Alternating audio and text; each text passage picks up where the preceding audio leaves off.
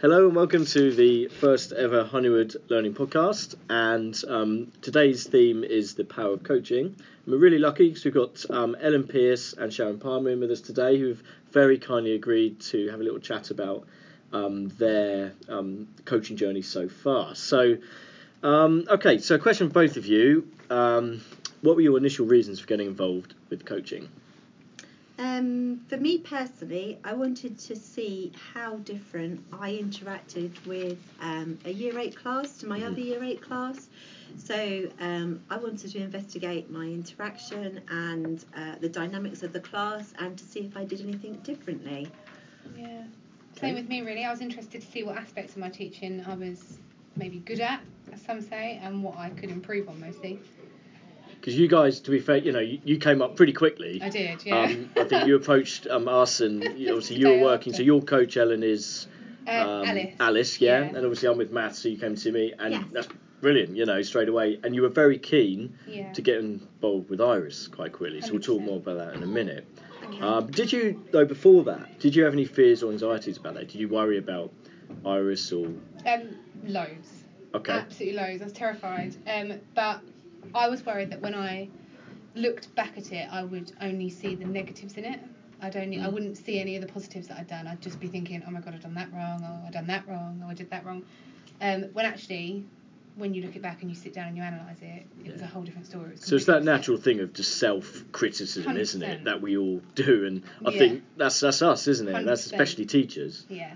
I think it's really difficult watching yourself on camera. I hate it, the voice. There's no smallest imperfection is obviously highlighted, and like Ellen said, I think it's really difficult to face what you think might be a tricky situation. 100%. Are you doing it right, or are there things that you can obviously change?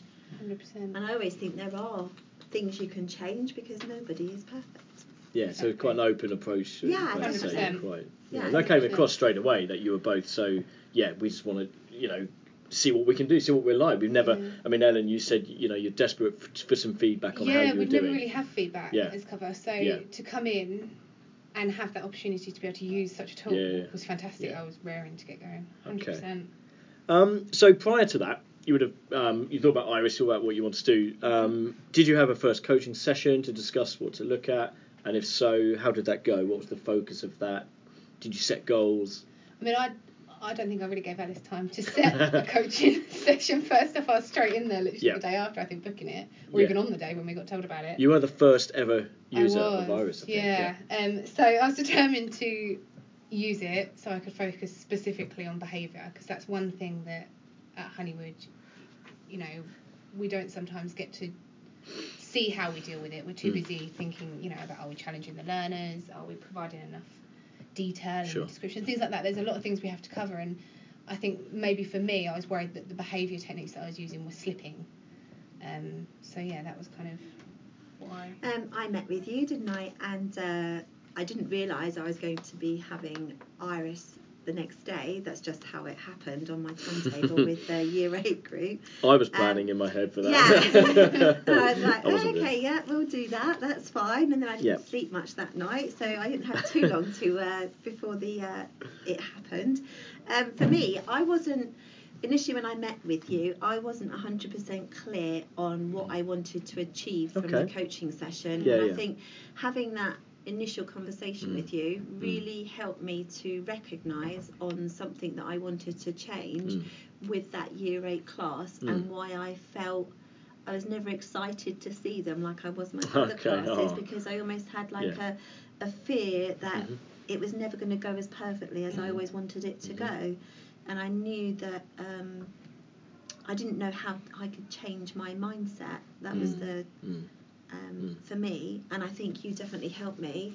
And I think with the Iris filming as well, that's really highlighted the start of my lesson. So obviously it's very brave of you guys to open up about coaching. Obviously it can be a private thing, but you've both been happy to do this. Could we unpick that a little bit in terms of your Year 8 class? Yeah. Because I think there'll be many colleagues who feel exactly the same about a class in whichever year group and have that exact same. I had the same myself when we spoke, about classes I've had. And could you kind of just go into a little bit of detail on what it is about that class? What's making that a challenge for you? Okay, I think because there's always, it never goes quite as perfectly as I plan. There's always an incident, whether it's behaviour or they're not engaged with the work that I planned for them as much as I want them to be. And I think it was it might be my reaction with those learners that I think a key highlight for me is on Tuesday, the first week back, I thought I had that class. And I was feeling a bit, miserable. And then my other Year 8 class walked in the door and suddenly my spirit lifted and I started smiling. And to me, I thought, I want to feel like that with all of my classes. And is it me that's doing something wrong? Is it a common problem? Or what can I do to change it? I was really keen to change it, that I smiled when they walked in the door. Right. So what goals did you set? What targets then? Going into, both of you setting up Iris, what were you hoping to look at? You might have kind of touched on that already, but what was it you really wanted from it? Me specifically was how I dealt with behaviour and whether I was planning the appropriate work and giving enough of my attention to the lower ability learners. So when I was watching it back, I noticed myself dealing with situations that I can't remember dealing with in quite a positive way, and then other times I saw maybe some lower ability learners just sitting there on their iPads or twiddling their thumbs, and I thought to myself, right, okay, well that's definitely one I need to pick up on in the future sessions of Iris that I do and in my next sessions. So that was really my main focus. So having seen that then, how did you feel seeing that, and what do you now do? How have you reacted to that? Coming from that, I mean, obviously I've only just started picking up some taught sessions in ML, so it's all new to me really. But I've now started to adapt some of the presentations, planning for every single kind of learner in there really, having a small target, whether it's on me or on the work, specifically designed for every type of learner in there, which obviously, as much as I hadn't had the prep beforehand, I knew I had to do it, but I wasn't really in that right mindset. But from seeing Iris and seeing the fact that maybe them learners, which we need to focus on, are sitting there, really kind of got to me a bit. So I've made a real effort. So that's straight away, that's quite a powerful thing, really would you say? That, just seeing them sitting there, and I thought, oh my God, even though it wasn't for long, it may have only been for 30 seconds or so, and then I went and checked on them, but it was 30 seconds too long for me. Okay, it's interesting because that self-critique comes in again, and you being, it's only 30 seconds, but you're not happy with that. No, You've got a 100%. standard you want to meet, and 100%. That's great. So Sharon, how did you feel? So what were your objectives for Iris? And I suppose we've kind of moved into our next question. Yeah. What? So you set up to film. So we go to that. So we go to your Iris filming session. Yeah, of course. Yeah. And have a little chat about watching it. Well, how did the session go? But before you watched it back, maybe how did you feel it went? And then what did you notice? But like Ellen's just kind of mentioned afterwards. I wanted it to be as natural as possible. I didn't want it for me to be artificial during the recording, so I tried to be as natural as possible. During the recording, to be honest, you actually forget that the cameras are there because you're so involved, and I was walking around the classroom like I would normally. So whilst Iris was filming me, most of the time I actually forgot completely that it was actually doing it. I stood in front of the camamera at one point. Yeah, so did I, and the close-up shots a bit like, oh, why did I do that? The bits you didn't want them to see. It just so happens that I didn't see anything there. Yeah.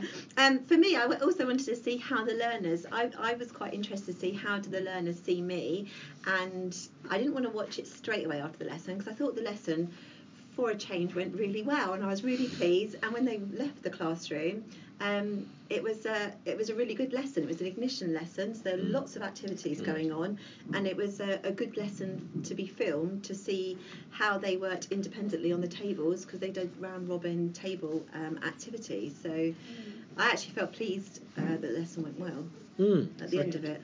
Do you think perhaps because it was being filmed, because we'd had an initial coaching conversation about the things you wanted to address, that maybe you were already trying to address them in that, because I noticed when I watched your thing back, and your body language, you were positive, you reinforced positive behaviour, you're doing all those things that we were talking about, and whether you were. I think it was. Is that fair to say? I think it was definitely on my mind. I didn't want to look back and think, oh my God, I definitely maybe made a slight effort subconsciously, but I made, like you said, a specific rule with myself not to change who I was and make sure it was like any other session, because otherwise you wouldn't be able to get good critiques on yourself. You wouldn't be able to look back and think, well, I've got nothing to develop, I did it all perfectly, when actually that wasn't your true lesson. At the start of my lesson, I definitely wasn't very positive. I was very moany, and I didn't realise how moany I came across, because that particular class turned up to the lesson with no book, no pen, no pencil, no equipment, and I moaned for a good 5-6 minutes that they didn't have their books or pens or pencils.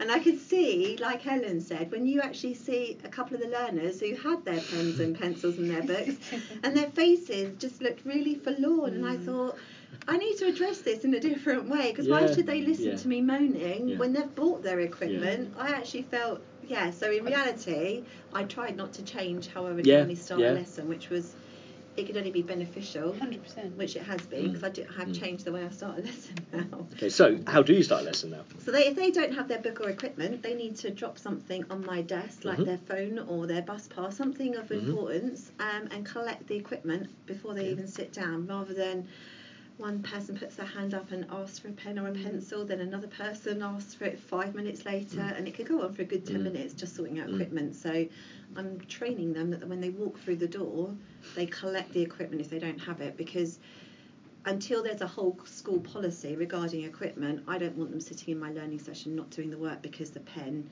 or something's gone wrong to their morning, that they can't access the work and do the work when they come in. But you've owned that situation there, whether we have a whole school policy directly on something as specific as that, or actually you own your policy in your classroom, and you know what, yes, there might be a consequence if 2 sessions you've forgotten it, but right now I want to crack on, and you've established that, and I imagine if you stick to that and have consistency, they'll know that. And that raises that standard for you. That's your, and I think ownership is really important there, isn't it? Yeah.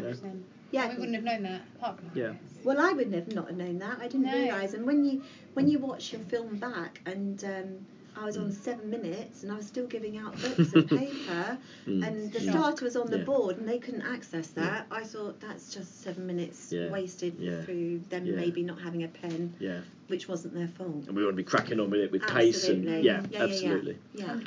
Okay, so sort of following what you've got so far, then some Iris footage, and obviously your coach has probably given you some feedback on there to discuss. And moving forward, what are your next steps? What's the plan? Well, at the moment, I'm the only person that's seen my video, so I hope to book in a session with Alice and get her perspective on it. Hopefully, she can give me some pointers that maybe I wouldn't have picked up, maybe different angles, because she's had a lot more experience with it all. So some different angles that I could come at certain situations, because there are still some where I looked at it and thought, okay, I did it, but I don't know how to fix it. Sure. So that's what obviously the coaching is for. So I'll sit down with her hopefully when there's a free moment, and we'll just pick it apart, really. Be able to do that. Dissect it. Lovely. So you're at that point, Sharon? As you know, I've shared my film with you. I'm also going to share it with Nick, because he shares that class with me, and he also has a few, I'd say, minor problems with the class, like I do. What I like about it, though, is you choose who you share it with, and the confidentiality and trust that we have with you as my coach. I think it can only enhance my pedagogy in the classroom. Despite the fact that we're talking about this to the whole staff on this website, with their permission, of course. Okay, but that is the idea. But that is something we'll probably want to emphasise on here. That is absolutely crucial to coaching. 100%. That you share with who you want to share with, and sometimes I think it's a good idea to, if Nick has that class as well, to work with him on it, and he'll be on his own journey with them, but actually by getting the best out of each other as a team, that's just only a good thing, and I think teams need to do that more and definitely support. Well, we'll have the same strategies in place, Nick and I, and we'll make sure that we're both doing the same thing to enhance that class's learning environment, to be honest. Lovely. Yeah, I agree. Okay, are there any last words you'd like to say to Honeywood staff about coaching?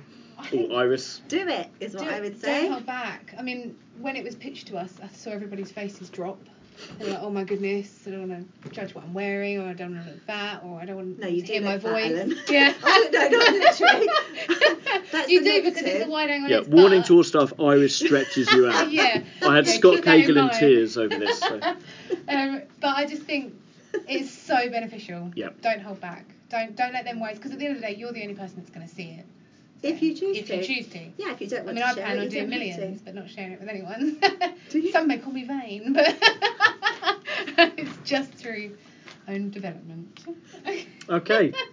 So, thanks ever so much, Sharon and Ellen, you. for taking part in the first ever Honeywood Learning podcast, and we hope you enjoyed it too as staff. Well, Thank you very much. Thank you.